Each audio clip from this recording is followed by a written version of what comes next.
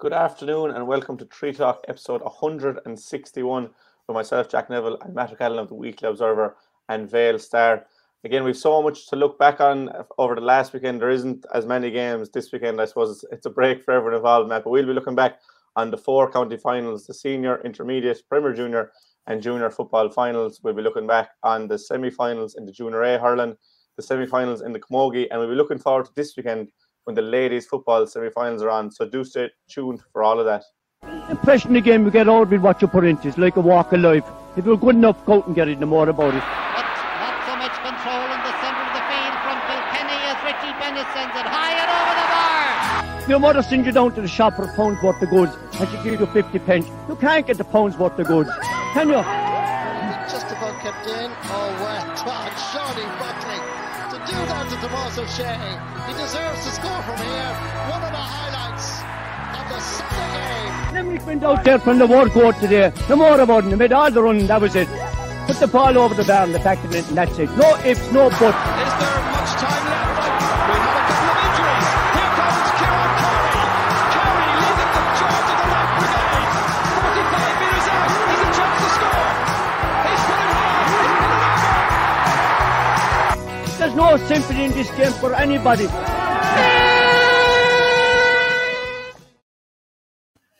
How are you on this Wednesday afternoon, Matt? Are you recovered after a hectic weekend of county finals?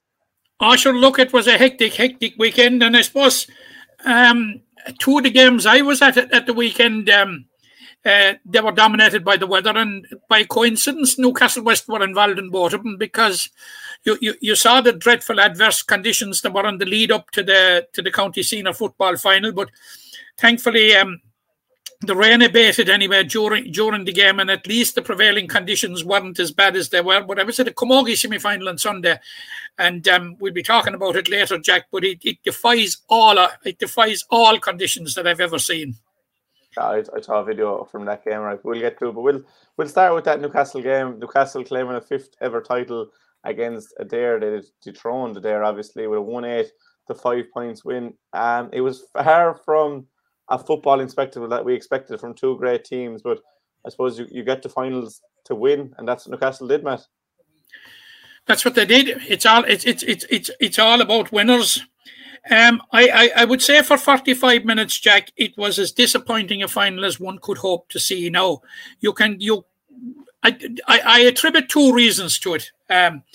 I attribute, first of all, the prevailing conditions and the weather conditions, which made life difficult for everybody and made underfoot conditions tricky and also made ball handling tricky.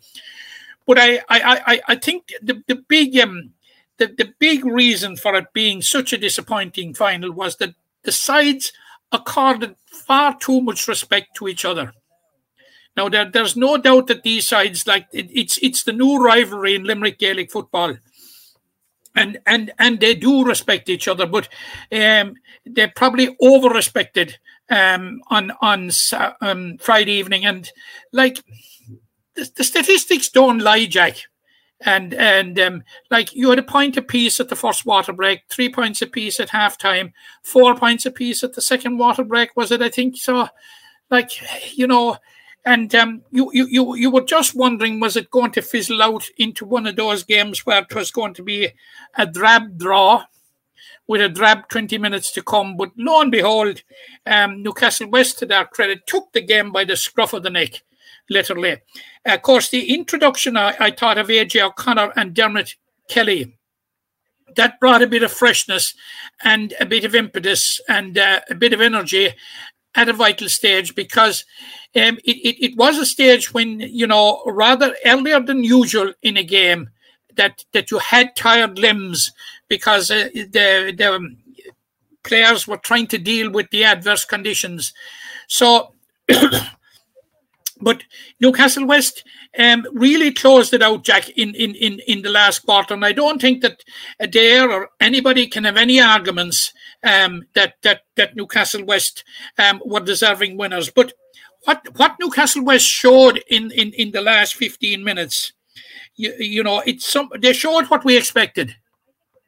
You know, that they are a damn good side, and all right, I've been critical of him for blowing hot and cold in the early stages of the campaign.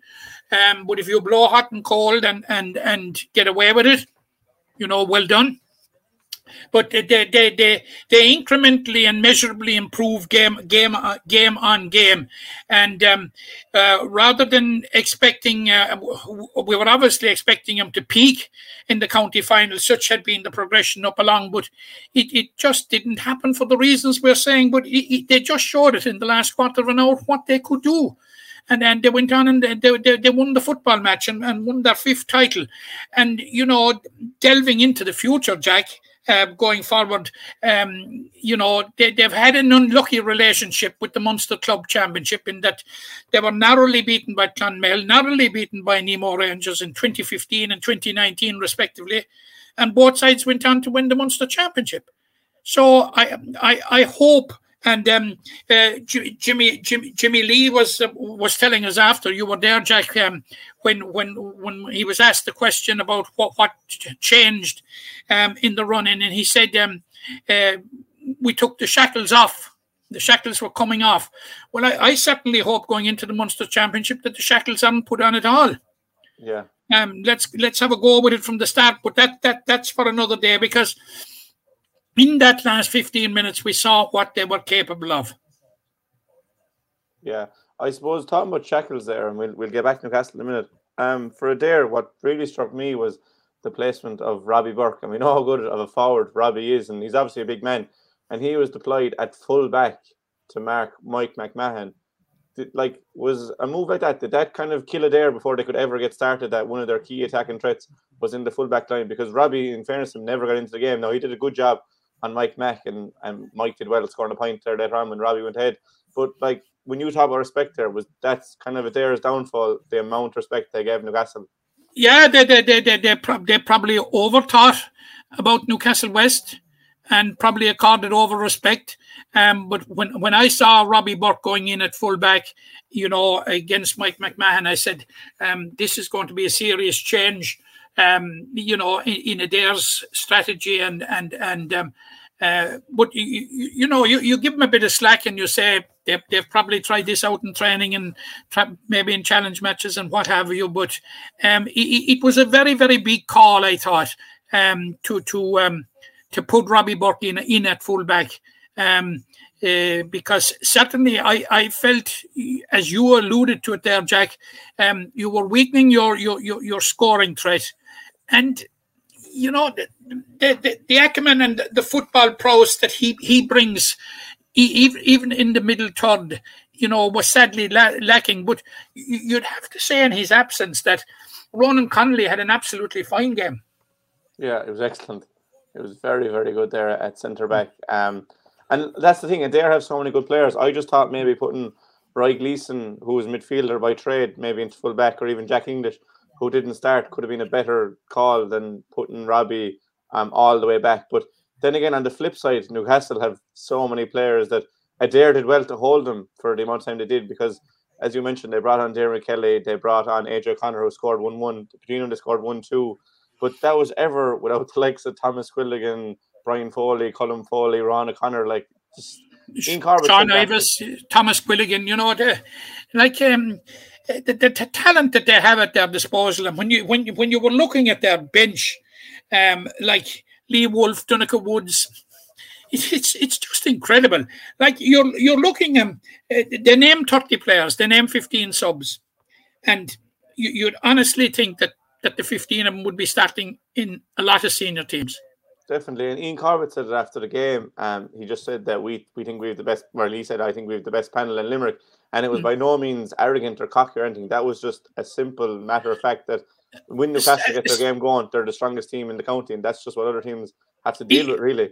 Yeah, Ian was just nailing a simple fact of the matter, simple, straight, honest to God fact. It's a fact. Yeah, I have no doubt whatsoever. And in a 24-hour period that they were contesting the senior championship and the Premier Junior A championship. Yeah, and that in itself is testimony to what we've been saying. We'll get to the Premier Junior in a minute, but just two more before we go, just on Newcastle's senior win. I suppose you mentioned that the strength and depth, and you mentioned Munster.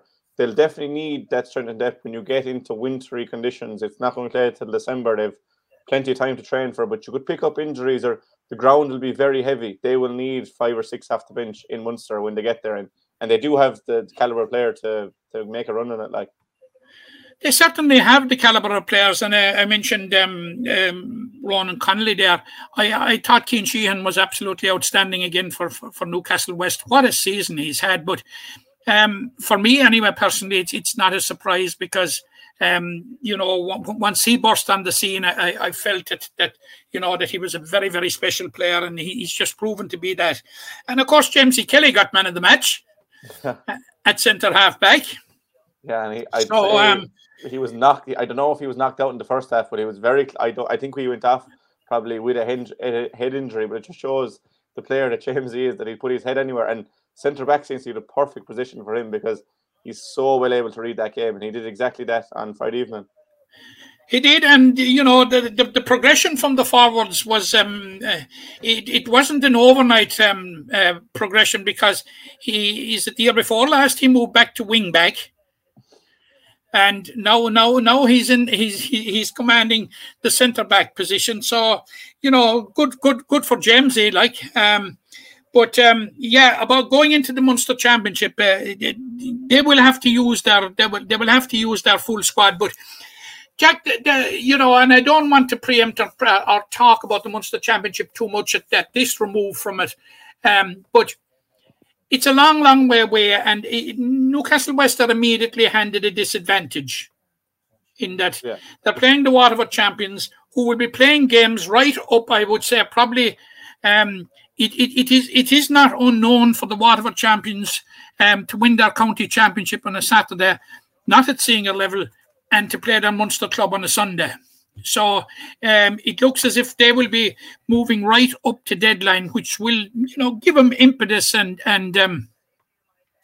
momentum. But obviously, I honestly think, looking at the Newcastle West group of players, and particularly looking at their management, I think they have a management team that will ensure that they become grounded very, very quickly after this county win. And that they will turn their attention pretty quickly and pretty focused on the Munster Championship, because you did detect when you asked the question in successive interviews on Friday evening, you did detect that there was a little bit of hurt there from 2015, 2019, and there seems to be a steely determination this time, and with the advantage of the game probably being in Newcastle West, and I can see no reason whatsoever why it would be anywhere else. They fancy their chances, and was it Ian Corbett was saying it, that he said, you must remember we have yet to win a Munster Club Championship game. Yeah, so that gives you an idea, and that there's unfinished business in that competition, and Newcastle West are not finished here.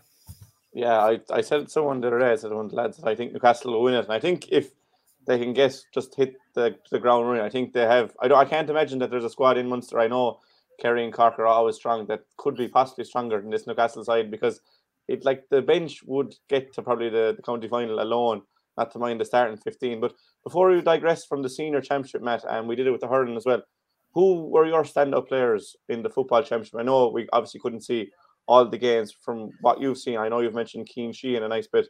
Who was the standout player or players that you saw this year? Well, I would have Cian as the outstanding player. Every game that I saw him playing, he had an absolute game for the ages against Claughaun in dire conditions in the quarter-final. When things were going against him in the Galway game, he shone. For me, he has been the player of the competition. Yeah, I haven't seen enough games to disagree with you. I only saw Newcastle play twice, but one player I did want to mention was Robbie Childs from Celtic Gaels, and you saw Robbie a few times, and I saw him up close and personal. I thought he was exceptional all year as well.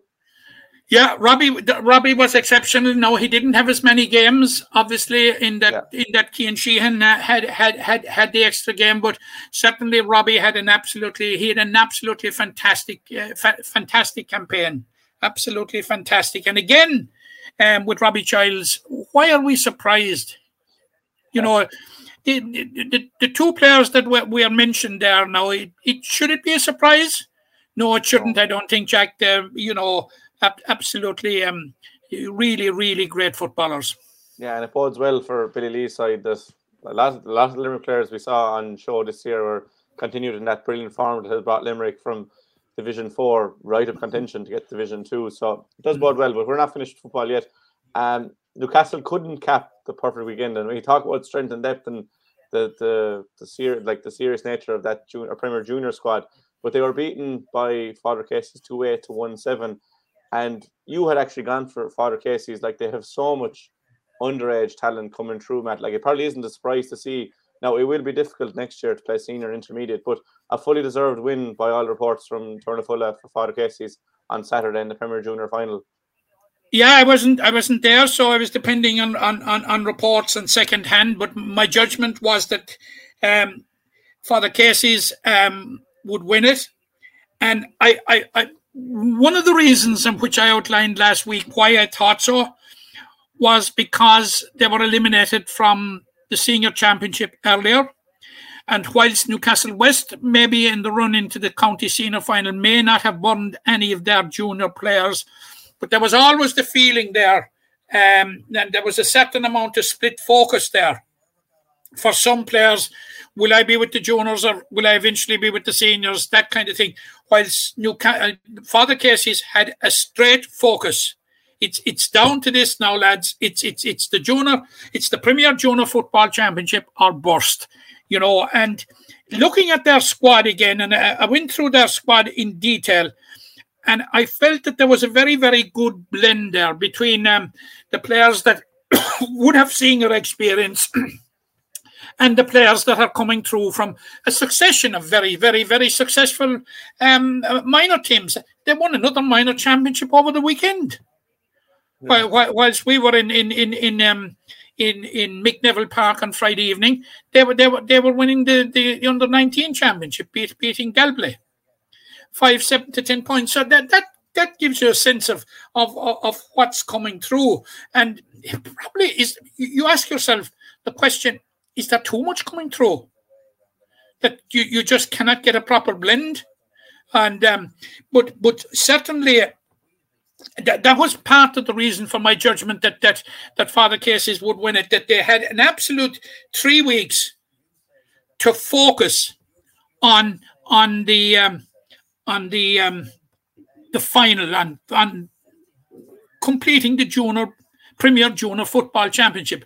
Whilst as Jimmy Lee told us, I think it was in the press conference before the county final, that the seniors and juniors were playing together or were training together. And whilst that is an absolutely ideal situation, but you wonder what's in guys' heads, you know. Some guys' heads, should I be on the senior team? I'm on the junior team. Should I be on the senior team? You know, maybe the focus wasn't as intense as it should have been on the juniors. So, you know, but obviously, by all accounts, Father Casey's were worthy winners, Jack. Yeah, and they'll have, I don't know, it's a dilemma definitely with having senior and intermediate next year. And we saw Monaleen, didn't work out very well for Monaleen, but like, it's just another testament to the strength and depth of football in Abbey Field. Like, and the best of luck to them with it, and they were deserved Premier Junior winners, the inaugural Premier Junior Championship. And again, we'll credit the Limerick board for what they did. And there probably was a bit of divide. We saw a lot of heavy scorelines last year. All that's been eradicated, and overall a big success in its first year, Matt. Yeah, I absolutely. I first of all, it has been an outstanding success, and what I would say to him is, well done for going for it, and well done for pulling it off. And you know, that there was something slightly surreal about the final, as we said last week, and that first of all you had 4 groups of 3, and that the 2 sides came out of the one group, that they both of them got a walkover in the group, which is very, very, very disappointing. I have to say that in a championship, because at the start of the year, one has to know if you're entering into a championship, what your resources are and whether you're equipped to do so or not. And this I'm making this now as a general point, and I'm not making the point directed at Hospital Herberstown, who were the club that were involved. But I think there's a lesson in it probably for clubs going forward that take stock of what you have, and don't go in above your head. In the interest of the competition, because I would honestly say that there was probably no one more disappointed that they didn't get games than Father Casey's and Newcastle West in the group stages. They played each other, came out of the group stages, had very, very difficult quarterfinals, Jack. Let's not forget that. Newcastle West had Monaghan, who were beaten in the Junior A final last year. Father Casey's had the perennial nearly men of the competition, Kilkeely Drumkeen, and they both got through by a single point. But you'd have to think, had they an extra game or two, that they would have been better equipped going into those quarterfinals. Yeah, it didn't seem to phase them, but so much for the rant for today, Jack. Yeah, look, you just hate to see any team give a walkover. No one wants to get a walkover in the first place, and no one wants to give one. So, hopefully that'll be the last we see of walkovers. So let's turn our attention back to. But your initial point, Jack, is absolutely right. The new structure is a success. It is a success, and it's an unqualified success. Yeah, it was brilliant. And full marks to the county board, and I know that the plan is that if I suppose we have to say now, even though hospital numbers have collapsed today, there's 30 something less in hospital than there was yesterday. That if we get back to normal, the plan would be that it would be 2 6s instead of 4 3s. Yeah, that's the hope for everyone, to have as many games as possible. Moving on then, back up the ranks, I suppose, from Premier Junior, and we'll have a new team in Senior next year, Matt. The incredible rise of Kildimo Pallaskenry across both codes continues. They were 2-10-14 winners over Rathkeale in the intermediate final.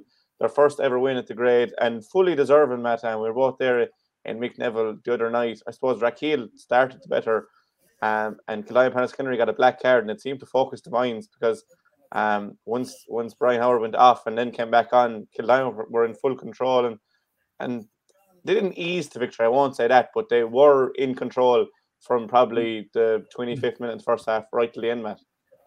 Yeah, you called it right, Jack. You felt Kildimo Pallaskenry would win it. I thought that the experience and possibly the hurt of having lost 2018 and so many players still involved would have motivated Rathkeale. But Jack, we have been very critical in the last few minutes about the senior final, and we talk about keeping the best wine to last. I think the best wine was on the table on Friday night.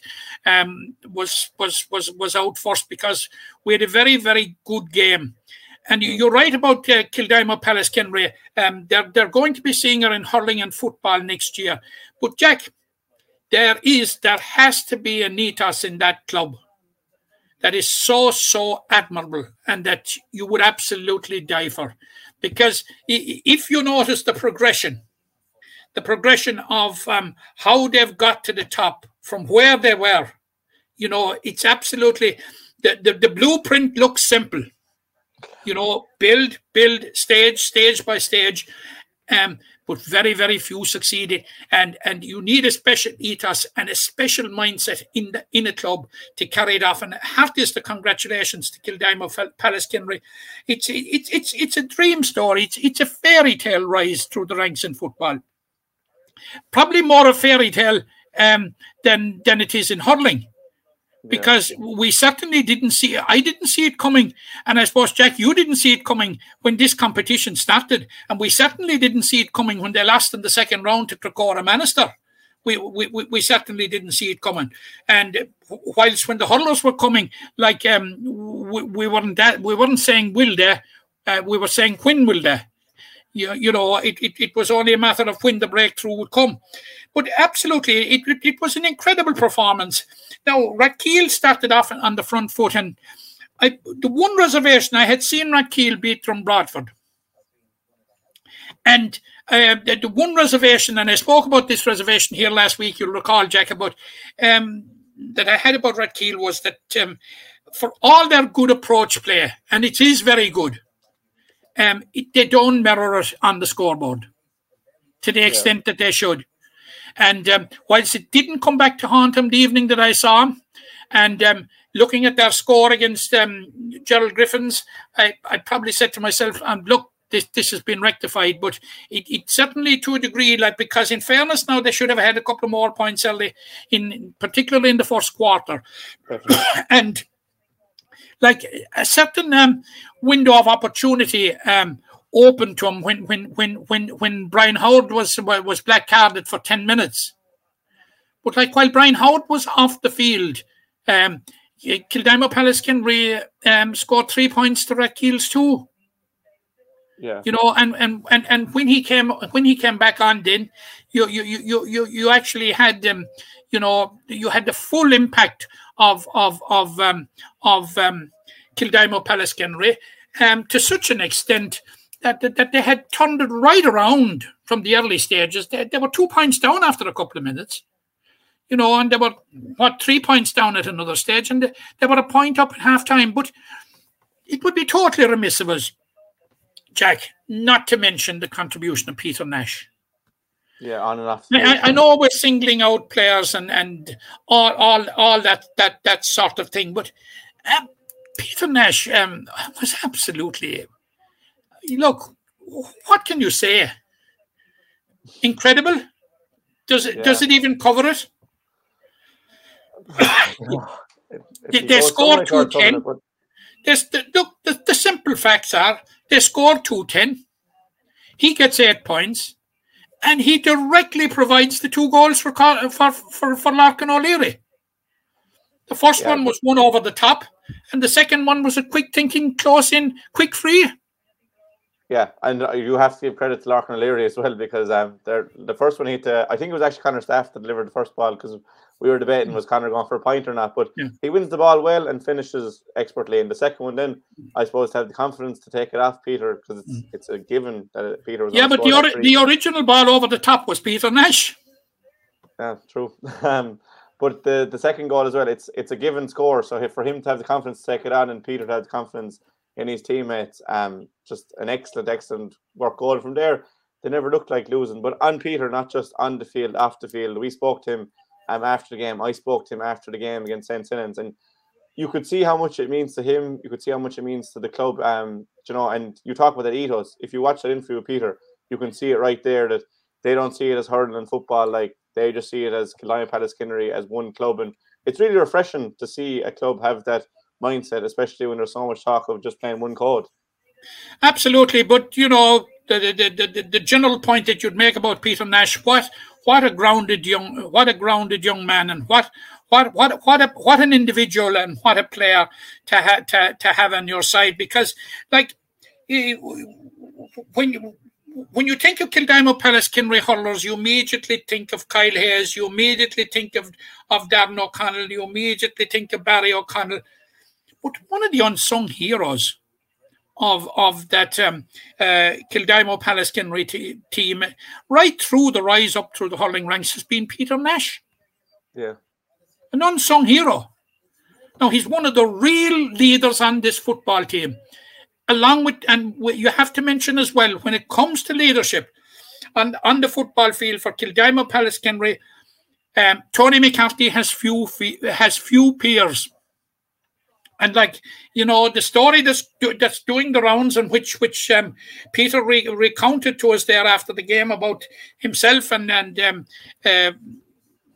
Tony McCarthy and John Chalk ringing up to 50 players to see who was going to become involved. You know, this like, and maybe even at that stage, I don't know, had John Chalk even the signs of playing, perhaps, maybe, yeah.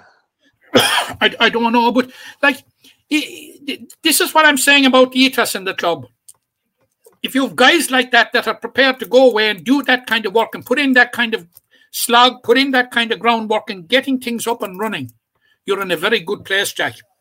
Yeah, and I suppose that's 5 county titles, 6 if you include the County Cup for the likes of Tony and Peter, and I don't know who else has been around that time in between both. But moving on from lads winning 5 or 6 county titles, the Junior A Championship, Fianna Kilmeedy beat Camogue Rovers 110-9, and it was a 11th title for Pat Donnelly, and I'm not sure the rest of the lads that play with from Broadford, but 11 county titles is incredible, Matt. But just firstly for Fianna to get into the Premier Junior ranks, I suppose if that was a 24-team competition, they wouldn't have had much aspirations for a county title. And again, you see the beauty of it from both sides, and Fianna Kilmeedy well-deserving winners in the end.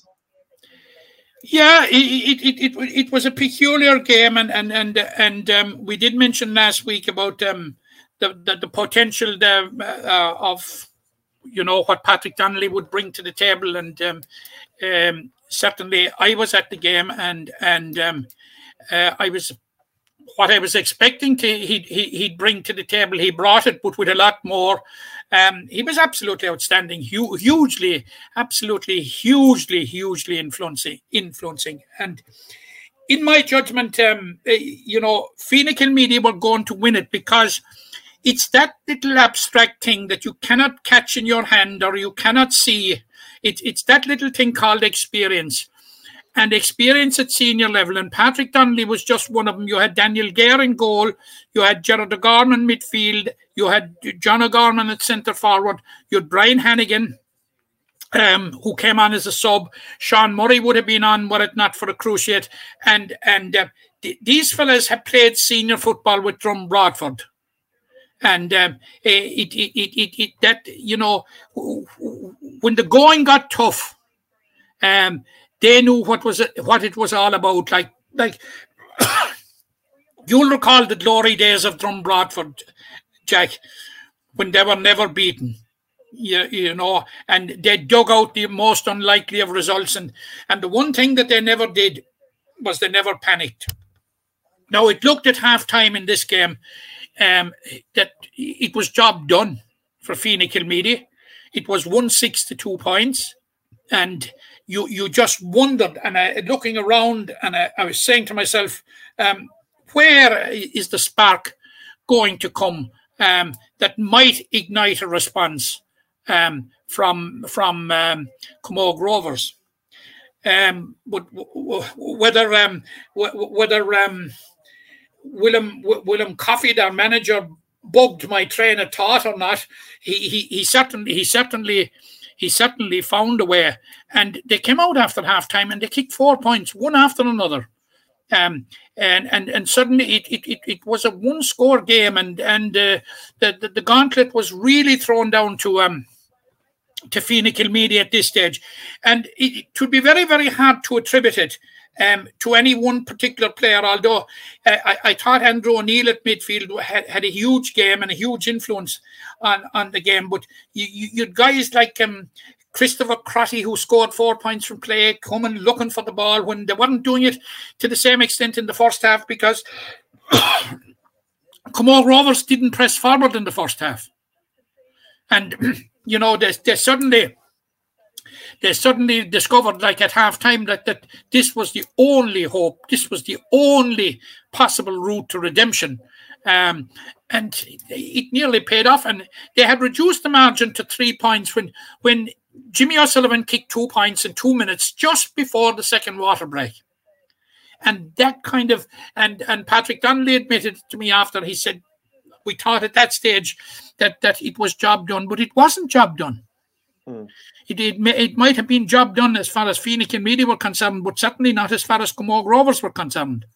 And they kept chipping away at it, and they eventually got it down to 2 points. And you would have to say, now they closed it out quite well. Daniel Gare, I thought was a huge influence in goal. I thought Maurice Fitzgibbon at fullback had a fine game as well, and you had Patrick Donnelly. So you're talking about the spine leading you, but they were hanging on a small bit at the finish. I'd say to say they were hanging on, I don't think would be correct. They were hanging on slightly. When you're sitting on a 2-point lead, and when you're into injury time, and when there's a certain amount of momentum and impetus with the opposition, you are hanging on a bit. But they saw it out anyway, and a significant win for Fine Kilmeedy. You must remember it was their first football title since 2013. When they won the Junior B Championship, and like they've had a checkered existence since.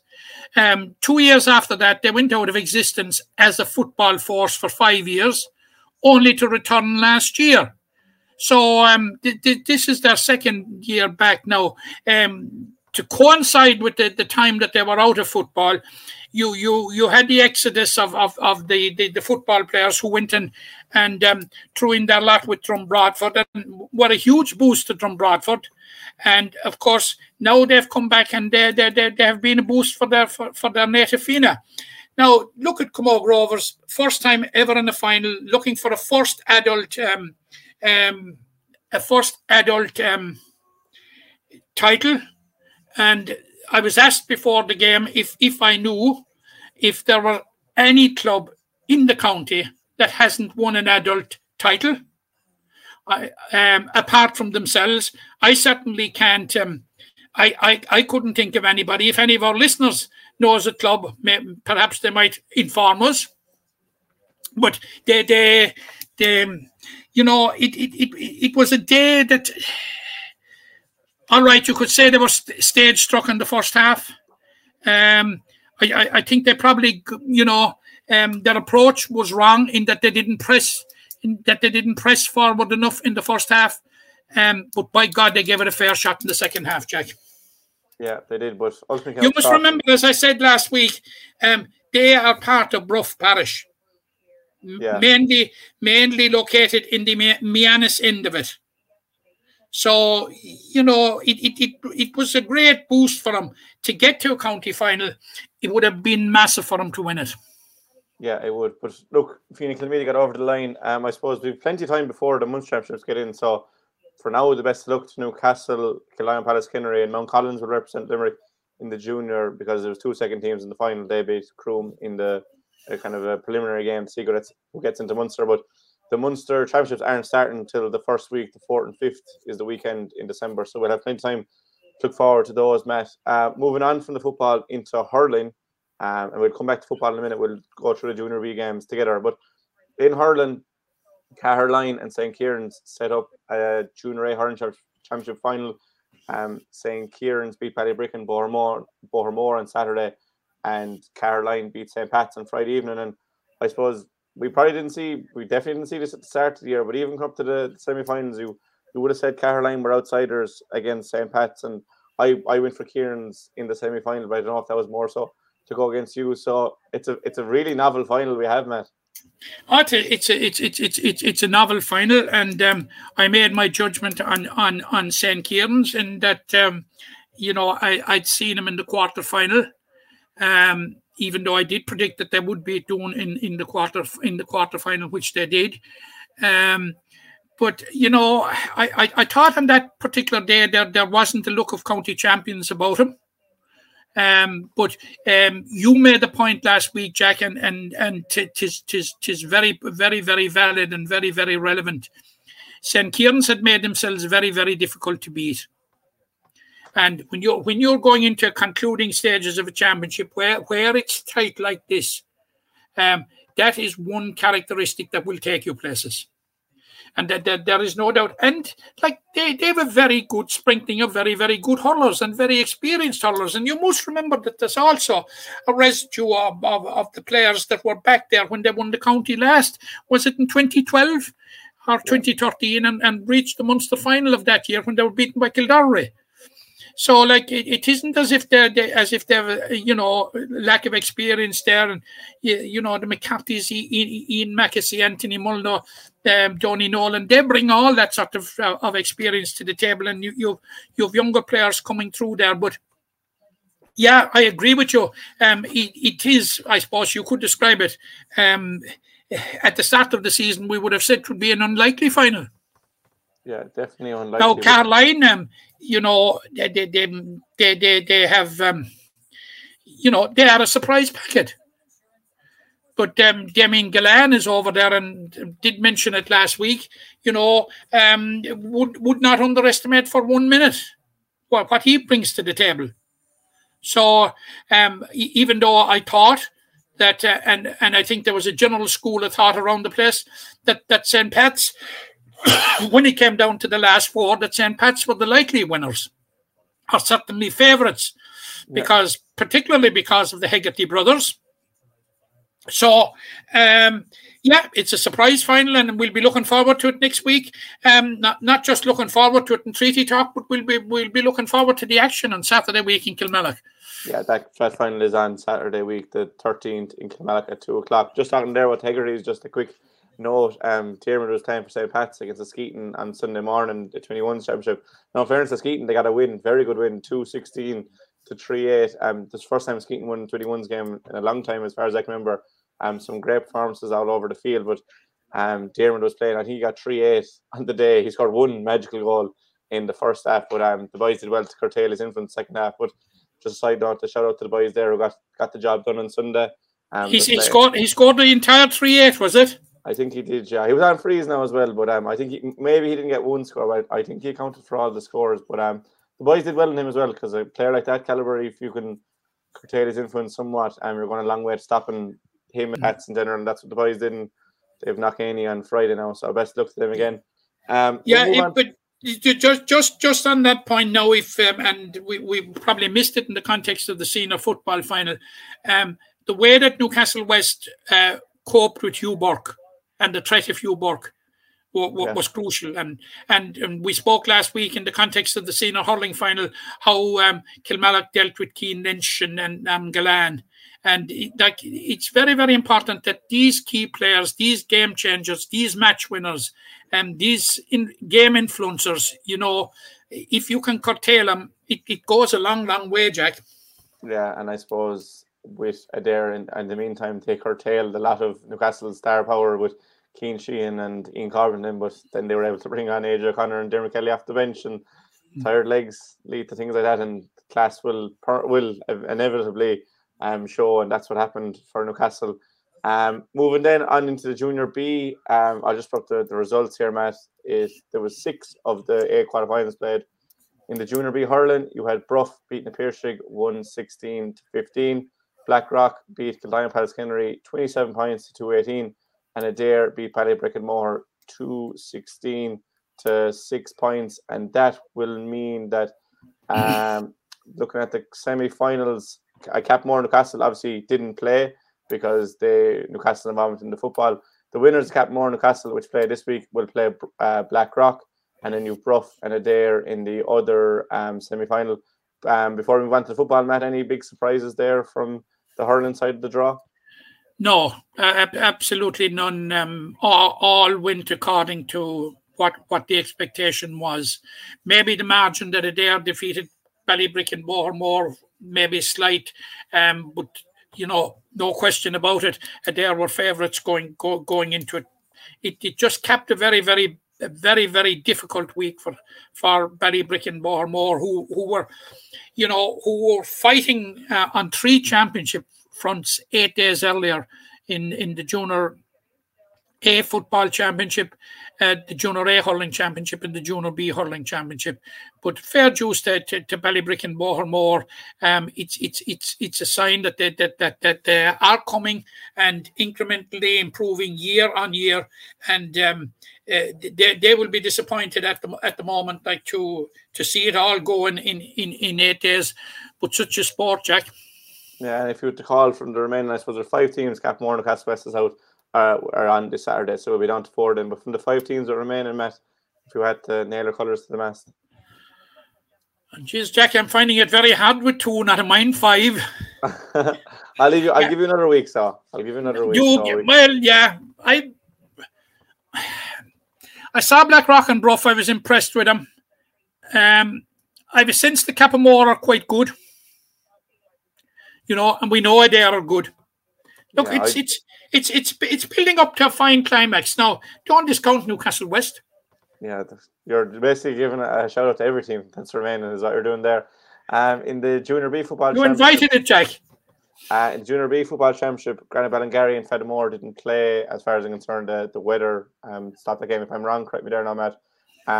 Mungret St. Paul's gave Galbally a walkover. That's Mungret St. Paul's third team. So I suppose like after winning the hurling, I think there was a share lads gone away as well. I don't know what the reason for it anyway, but Galbally are through. The Claughan are through as well, 3-12 to 2-8 winners over Croom.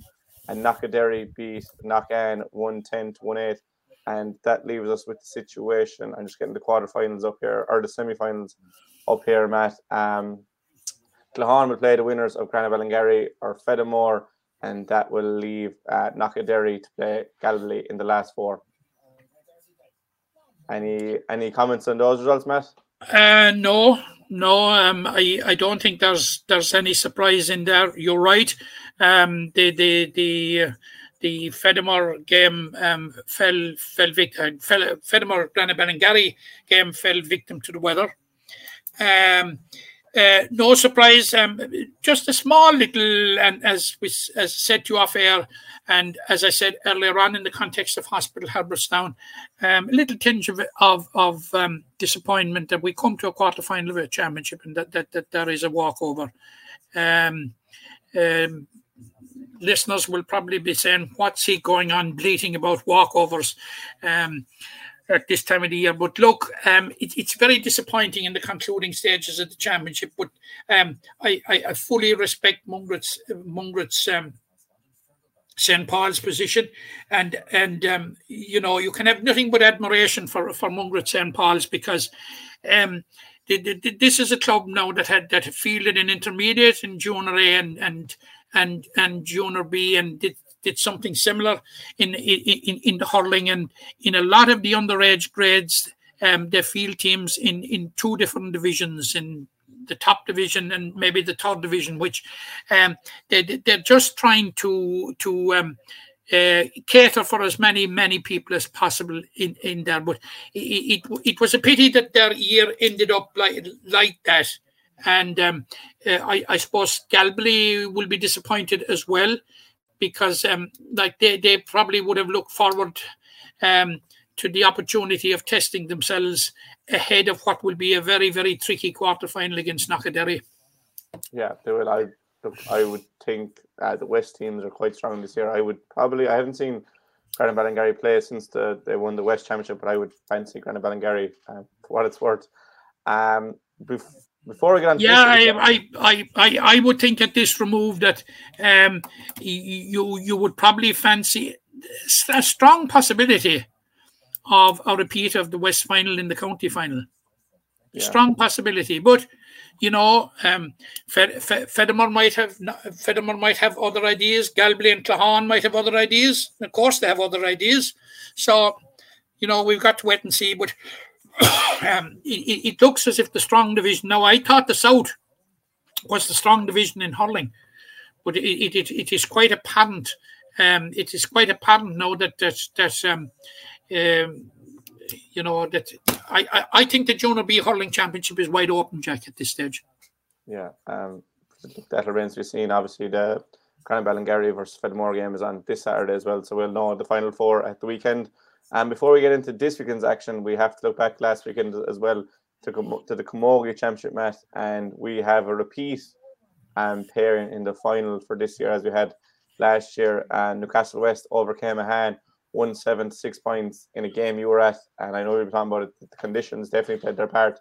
And then Kaleedy are starting to hit their stride. The defending champions, they beat Mahan 4-9 to 1-4. Sorry, I said Newcastle West beat Granny Ballingarry. You were at that game, Matt. Conditions as bad as you've ever seen, I'd say. Yeah, the worst I've ever seen, Jack. And I know we can be we can be prone to exaggeration when the conditions are bad and saying we've never seen worse, but this was really, really, really it. You were sort of hopeful on the way to the ground, travelling back from Glenroe, that there seemed to be mixed weather and there seemed to be a let up on it, and you were sort of hoping against hope. And when I got to the ground, it was bordering on being dry rather than wet. But by God, before the match, about 10-15 minutes before the match, did it really, really come down and kept at it. Now, I would have to say, Jack, that what I'm talking about now is the prevailing conditions. The Newcastle West pitch was in excellent condition, despite that. Now, there were doubts about the game getting started at all. The referee, Seamus Hayes, certainly had reservations, and rightly so, about the merit of playing the game in the conditions. But both sides seemed to be adamant that the game would be played, and Jack, it drew what was, in my opinion, a crowd of record proportions for a Limerick club match. There's a huge crowd there, and they you know, like, in fairness, it had all the ingredients. It had all the ingredients of being a great game. Now, we fancied Newcastle West at the start. We fancied Newcastle West. Well, from the start of this championship, we fancied Newcastle West. But you know, they were really put to the pin of their collar. Really, Jack. It wasn't a convincing performance, not a convincing win by Newcastle West by any manner or means. And I would just have loved, Jack. I would just have loved if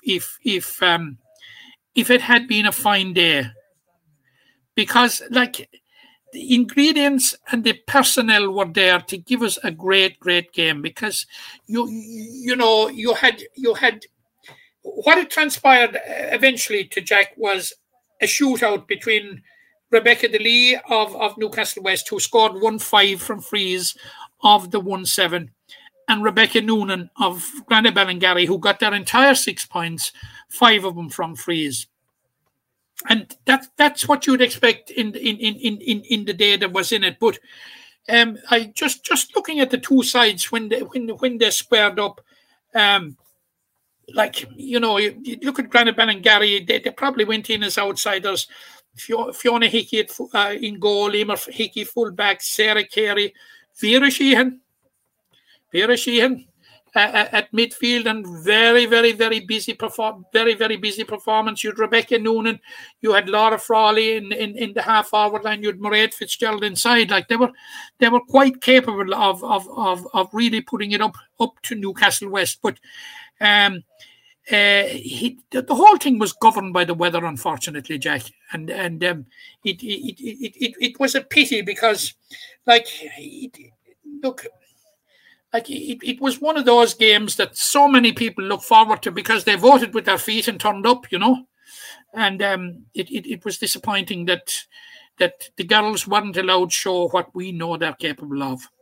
Yeah, but the signs certainly bode well for Granny Ballingarry, but it's Newcastle's day, a third final in a row for them. And then obviously Kaleedy, defending champions, are back there, and we got a great final last year, so definitely looking for more of the same this year. I suppose it has to be said, and we'll touch on it with the football this weekend, but for the Newcastle girls, who obviously are involved with Monaghan and All Mill football as well, it has been so busy. Sure, look, it is, because we'll be talking about it in a minute. Like there was 4 or 5 of them anyway playing with All Mill, and there possibly 6 or 7 of them playing with Monaghan. And these will be mainly frontline Newcastle West players. And, like, you're just wondering if Monaghan were to meet All Mill in the county ladies football final, there could only be one venue it could be played in anyway, Jack, I suppose, and that would be Newcastle West. Yeah, it would be nearly a halfway house between Ardagh and Monaghan, if possible. But look. That's for another day. We'll be talking about it in a minute. But there could be up to certainly double figures of the Newcastle West Camogie team are involved in the ladies' football semi-finals this weekend. Yeah, before we digress to the ladies' football, just on Kaleedy, a comprehensive win. The weather conditions were probably a bit better. I wasn't there now myself, but still to score 4-9. They didn't hit the net in the group stages, so to score a goal will be a big boost for them. And they got over the line last year with winning the championship. They have that win over Newcastle West, so momentum is definitely building in Killeedy. It is, and they probably have got it dead right, and we were speculating that it might be the case. You know, just get out of the group stages without really peaking, and then you have 2 games to retain your title. You have a semi-final, and you have a final. And it's obvious anyway that certainly the tempo in Killeedy has been upped, and certainly the momentum is building there just at the right time, and it gives us what we look forward to, as it'll be a fantastic final. But let's hope, Jack. Let's hope it's the girls rather than the elements decide it. Yeah. That's definitely the hope, and just look with the way it's so late in the year. You just have to be hopeful. That's all you can do. I suppose, like, we have the final pair in intermediate as well. It's going to be Capmore versus Monaleen. Capmore obviously beaten last year in the final, and Adair are into the junior final. Their opponents are unknown as of yet. It'll be either Galway or Parswell. That game was postponed again, I suppose, to weather conditions. So still a lot of camogie to play there, Matt, and I plenty to look forward to. But games. Yeah, and then the stage is set now for the B final, in that Bruff beat Clocora in the playoff 5 points to 3. Again, I'd say a victim of the weather, and maybe not. It might be just that they're 2 very evenly matched teams, because you will recall the playoff was necessitated by the fact that they drew in the first round 6 points apiece. So Bruff will now play in a Piercing in the Senior B final, and the losers will play Clocora in the relegation playoff. Yeah, again, there's so much hurling to do, and there's a lot of camogie to be played. I suppose moving on to this weekend, Matt, and we actually have games to look forward to, so we'll get to them now. And it's ladies football. I'll just put up a list of the games here. All fixtures are on this Sunday. Old Mill versus Ballylanders at 2:00 in the first semi-finals in the senior grade, and Monaghan versus St. Ailbe's in a repeat of last year's final at 2:00 in the semi-final. Then in intermediate, you have Ula versus Mungret St. Paul's at 11, and Marulbower versus Drumbradford in Martinstown at 11. The junior A is into round 5. From what I can tell, Adair and Galtee Gales are through already. Mahan need a win if they're to bypass the Tay. And I think Rudy Gales are assured of their place. And then in the junior B, it's St. Ailbe's versus Father Casey's in a straight knockout. Whoever wins that game will get through to the semi-finals. As far as I'm sure, you have Monaghan, Cromer through on the other side already, and Drumbradford are through in that group. But looking at the senior games, Matt, firstly, a repeat of the final between Monaghan and St. Ailbe's. It's a mouth-watering clash. Monaghan have been very impressive this year. Old Mill stuttered out of their group with a pair of draws, but then had that win in the quarterfinals, seemed to be building nicely. Monaghan, obviously, we mentioned, will have a share of tired legs in the camp. It should be another even game, and they've played out some classics in recent years. Yeah, I did. Obviously, the Ailbe's Monaghan game will be, probably take center stage, and Old Mill and Ballylanders will forgive me for that, because it is, as you say, a repeat of last year's final when St. Ailbe's just dug it out by 9 points to 1-4, and Ailbe's. We spoke about Killeedy in the context of the camogie, just getting through. I suppose in football you could probably say the same about Ailbe's, because they certainly through the group stages anyway, because they played out 2 draws with Ballylanders and with Old Mill, and then they went on and they beat Bridget's to make it to the semi-final. And Monaghan took the shorter route, in that they had 2 straight wins, a huge win over Fiohanna Castlemahon, which was a surprise, and a win then over St. Bridget's. And whether it's an advantage or a disadvantage, they've been idle now with maybe over 3 weeks. So it'll be 4 weeks actually when they play. That might be a certain bit of advantage to St. Ailbe's there to the fact that they have played Bridget's in a quarter final. Now, they're missing Caroline Hickey from last year, who's a huge loss to Limerick as well. Caroline is in Dubai at the moment, and gone abroad for a while. But they have been boosted by the return of Mairead Kavanagh. And we know what Mairead brings to the table, like we saw what she did in Croke Park in 2018 with Limerick.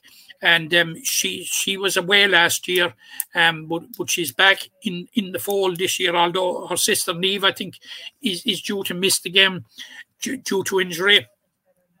So, but then you look at Monaghan, and by God, don't they have a high-powered management team? Martin O'Sullivan, Newcastle West, is the manager, and you have a backroom team, Mike Quilligan, Joe Lee, Owen Hurley, there's somebody else, Jamesy Kelly, a high-powered management team, and of course, like they will be out on an atonement mission, Jack. Make no mistake about it. Because in fairness, last year, they were desperate unlucky to lose the county final down in Knockaderry that day. So you're going to have them on an atonement mission. So it makes for a very, very, very good game. And it's on down in Clarine at 2:00 on Sunday. And it's one that's very, very, very hard to call. But if I were pressed, and you will be pressed for the minute if you want to wait a few moments. All right. I'll press the minute. I suppose then onto Ballylanders and Old Mill. On paper, you'd have to side with Ballylanders, but Old Mill have got there on merit. Probably were a small bit outsiders in their quarter final. And you mentioned the benefit of having a quarter final. They got over Fiona Castleman, who were heavy victors in the first round. But Ballylanders topped their group with the defending champions in it. So you'd have to side with Ballylanders on paper. But it's even enough, Matt. Even enough, Jack. If you looked at the results to date in the Limerick Senior Championship, you'd ask yourself where are Old Mill going, because they lost to Ballylanders in the group stages, 6-8 to 8 points. But Jack, that result, that game will have absolutely no bearing whatsoever on what's going to happen in Croom on Sunday. None whatsoever. No, Old Mill, they drew with Ailbe's, lost to Ballylanders, then bounced back and had a good win over Fiona Castleman in the quarter final. And like Monaghan, Ballylanders had the direct route into the semi-final, which may not be ideal, and they'll be 4 weeks without a game. They obviously they had to probably fill in that time with challenge games, and at this time of the year, the difficulty. But you have the difficulty in getting challenge games, meaningful challenge games, first of all, because a lot of teams are out of the championships, and you have the problem in also in getting grounds at this time of the year, in that clubs and grounds committees are preserving their clubs their grounds for championship matches. So this will be a very, very interesting one as well. And like you big names on both sides, I suppose none bigger than on the Ballylanders side. You've Cathy Mee, who led Limerick to an All-Ireland victory in 2018 and has probably been one of the most consistent footballers in the county for the last decade. Andre O'Sullivan, who was one of the shining lights with the Limerick team this year. Anya McGrath, is another All-Ireland winner there, and they would have a number of players that would not very many that would have been there or there and thereabouts and involved when they won the 3 in a row, 15, 16, 17. So they will have a wealth of experience. But you go over to the other side and you look, you've Roisin Roisin Ambrose, you've Iris Kennelly, you've Sophia Hennessy, like there's Edith Trent, there's Alvaneri. There's an awful lot of very experienced players on the Old Mill side, and they will have got an awful lot of momentum, and they will have built an awful lot of confidence. I was talking to Roisin Ambrose actually in the Gaelic grounds on Friday night, and just making the point like that, that it was a big thing for them to get over Fiona Castlemahan and get over the quarterfinal. So it's definitely not a 6-8 to 8 points game. I think this game could quite conceivably go down to the wire, Jack, because Old Mill will have learned from the first game, and obviously they learned to an extent that they got themselves back into the championship with that win over Fiona Castlemahan. Yeah, and I suppose the nature of this game is that they knew going into that Highlanders game that they were through regardless of the result, whereas now it's do or die for both sides. But different mindset, you're absolutely correct, Jack. We'll move on to predictions, Matt, and I suppose we'll start what happened last week, and this is how it went down for us. The lead is closed in a small bit, Matt. Both said Newcastle in the football. You say Isaac Kildaimo in the intermediate. You said Father Casey's the Premier Junior. Both had Fianna Kilmeedy. And then in the hurling, we both went for St. Pat's. They lost. I went for St. Kieran's and Caroline. Kieran's go on top. And then we both had Killeedy and Newcastle in the Camogie. They both came to fruition. 4 points between us. We're running out of time for me to catch you. We'll go into the Munster Championships, and I think we'll call it quits there. But for this weekend, Matt, we'll look at the four semi-finals in the ladies football in the top two tiers, the senior and intermediate. And we just spoke about seniors, so we'll talk about the intermediate first.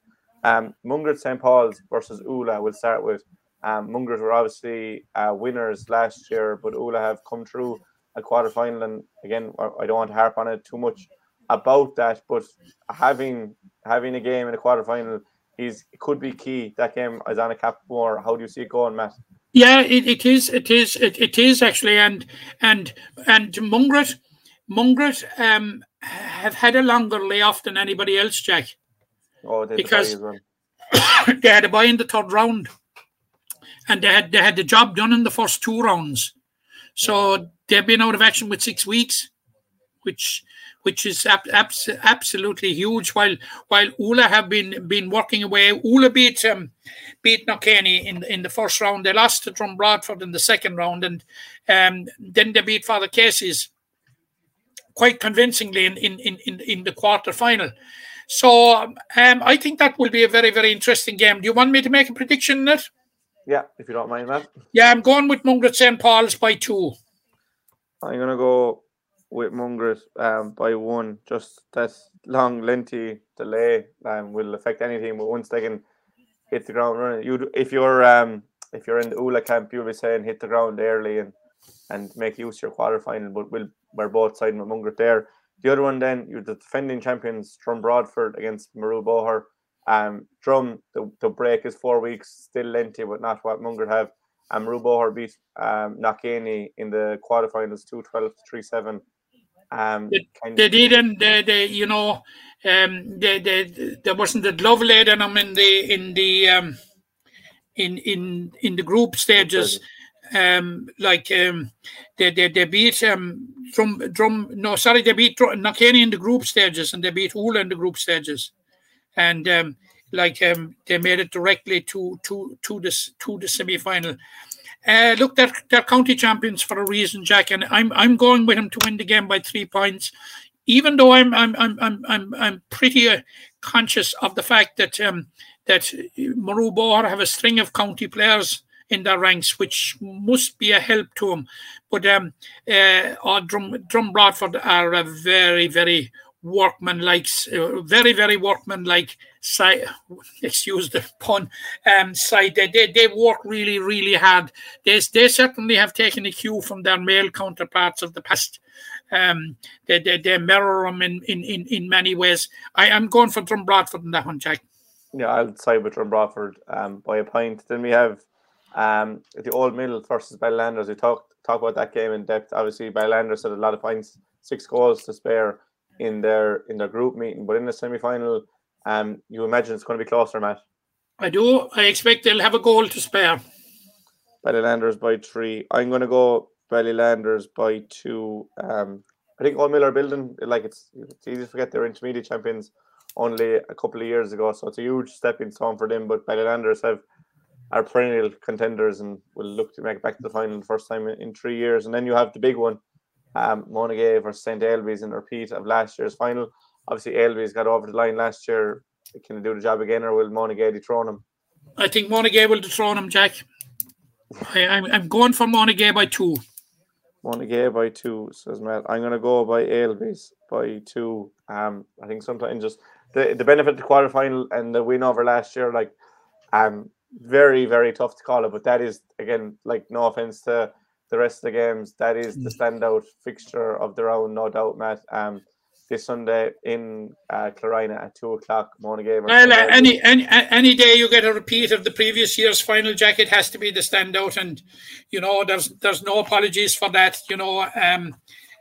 Like I know Old Mill and Ballylanders will love the situation. It's an ideal situation. All the attention is off them. It's on the other game, and they'll be working away nicely, whichever one of them come through, leading up to the final.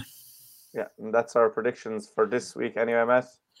Before we finish, I suppose we were touching about it off air, but the referees, Matt, come in for an awful lot of criticism.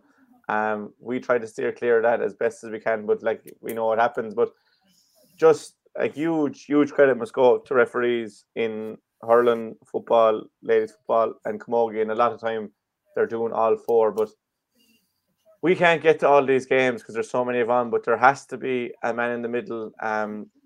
You can play a game with, I suppose, I think you start a game with 13 players, if I'm right, but you can't play a game without a ref. So just must give them huge credit, because without them, we'd have none of these games that we look forward to every weekend. No, Jack, absolutely. I couldn't agree more, and I was involved in a discussion recently where people from another county were lauding the standard of hurling in Limerick, obviously, which was music to my ears, naturally. But I did make the point to him that we also had a very exceptionally good panel of referees. Now, I know they come in for criticism, but I think our referees, I think we're blessed with an excellent panel of referees. And I know there's people screaming at us now saying, oh, Joe Bloggs, he shouldn't ever get the whistle and all that kind of stuff. But you're right, we can't have games without him. And the referees, like, they have really, really pushed out the boat, in my opinion, this year. But because of the condensed nature of the championship. And you must remember, Jack, and you say that the referee this game, that game, and the other game. But they put their shoulder to the wheel as well, in that they help each other by being lines, by doing the line in the various games as well. Like, they have, the referees in this county, Jack, have put in a phenomenal Herculean effort on behalf of our games in all 4 codes. They do it year in, year out. Yeah. They do it year in, year out, but what they have done in the last, like, some of the referees are doing 3, 4, 5 games a week to keep the show on the road. Like, it's only right that we acknowledge it, and say thumbs up to our referees and congratulations for a job very, very well done. Look, they come in for criticism, and but invariably, Jack, and where we have the benefit of action replay, the referees most of the time are proved to be right. Yeah, and those that direct criticism and direct vitriol from the sanctuary of being out on the sideline or up in the stand at referees are far removed from the action. And the referees invariably are very, very close to the action. And I always make that point in commentary, that if we have a doubt about a decision, that the referee invariably has been beside it, and he has seen something. And like I said, thumbs up to the referees. The referees in Limerick, we're blessed with a great panel of referees. Yeah, and I suppose they only come in for criticism because we care so much about our team, and winning is so important in our culture. So it works both ways. So credit to all the people that go out. And did you ever ask yourself the question, how is it always losers or criticize referees? Yeah, that's the thing. But before we finish, Matt, on a personal note, I just want to say you might have noticed that kind of sad excuse of a beard I had is gone. There's a few of us in Ballysteen taking part in Movember. I'm sure most people are aware. Just the month in November to grow the mustache. Just I suppose to support men's health in general, and I suppose an emphasis on men's mental health. I suppose it's not always the fashionable thing to do is to talk out when needed. So look, we're just trying to raise awareness first and foremost, and raise a bit of money just to support all the worthy causes, because it's a very worthy cause. So there's a few of us there growing out a stash. You can, if you're willing to donate, be much appreciated. You can go on to my Twitter page. The link in my bio, or on the Ballysteen Facebook page. It's a link there as well. And I know John Blackwell, he was the strength and conditioning coach with the Camogie team over the last few years. He's done the beard, he has the beard, he's accomplished that. So he's dyed his hair for the charity. So there's numerous ways about going about it. I know other clubs are doing it. So it's for a good cause. So I'd invoke everyone just to give what they have to a great cause. And Matt, you've already completed the mustache, so I would never ask you to shave it off. Yeah, it's a permanent fixture. It has been there now with what? Jack, I won't say how long. You don't want to give too much away, but it has changed colour with time, with the passage of time. Between the mustache, but Jack, what I say to you is fair play to you, and fair play to all those that are involved. Because I suppose in the lead up to it now, we'll have blackheads and we'll have blondes and we'll have redheads and we'll have blue heads and green heads, and the more green the better, of course. But you know, I say fair dues. It's a very, very, very, very worthy cause. Yeah, it's definitely a worthy cause, and anything that can help the fight against cancer, because there isn't a family in this country that hasn't been touched with it. I'm an ex-cancer patient myself, which mightn't be known, but it is, it's an absolute worthy cause, and we've got to keep up the fight and raise as much money as we can for the scientists to get a breakthrough with what you can only describe, Jack, as a scourge. Yeah, and as you said, it affects everyone. We know too many families are affected by it, but look, we'll do whatever we can. So as I said, there's a link in my bio and Ballysteen's bio. I know there's a few boys in Kildare, Pallaskenry doing it. I'm sure everyone knows someone that's taking part for the worthy cause. So much thanks. And when are you shaving it off, Jack? Well, sure, I shaved already. It has to grow. Like, I mean, it's not going to grow great. There's a couple of us doing it now that probably won't have great mustaches, but hopefully the few of us we'll make up for that with strong thick mustaches. But as the weeks go on in Treaty Talk, you'll see that's what I was just thinking. Should we rate the mustache week on week? Well, I give it a solid 0 anyway to start with, Matt. Probably can't see it, but hopefully this time next week we'll have some semblance. Oh, Jack, if this consolation to you, it was the first thing I spotted when you came on. Well, my mother didn't really seem to spot it last night when I came home, but I'd say she prefers it without the, as I said, sad excuse for a beard. But anyways, that's enough talk about mustaches and things. We have plenty of action to look forward to this weekend. Obviously, the ladies football semi-finals in senior and intermediate take centre stage, and we'll be back again next week to look forward to the Junior A hurling final and the senior camogie final. So many thanks again to everyone for tuning in and leaving their comments and stuff. And thanks to Matt for joining me. And we'll be in touch soon, Matt. Thanks, Jack. You're welcome. The impression again we get out with what you put into it. It's like a walk of life. If you're good enough, go out and get it, no more about it. Not so much control in the centre of the field from Kilkenny as Richie Bennett sends it high and over the bar. Your mother sends you down to the shop for a pound's worth of goods and she gives you 50 pence. You can't get the pound's worth of goods, can you?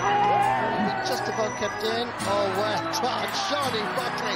To do that to Tommaso Shea, he deserves to score from here. One of the highlights of the Sunday game. Limerick went out there from the word court today. No more about it. They made all the running, that was it. Put the ball over the bar and the back of it, and that's it. No ifs, no buts. Is there much time left?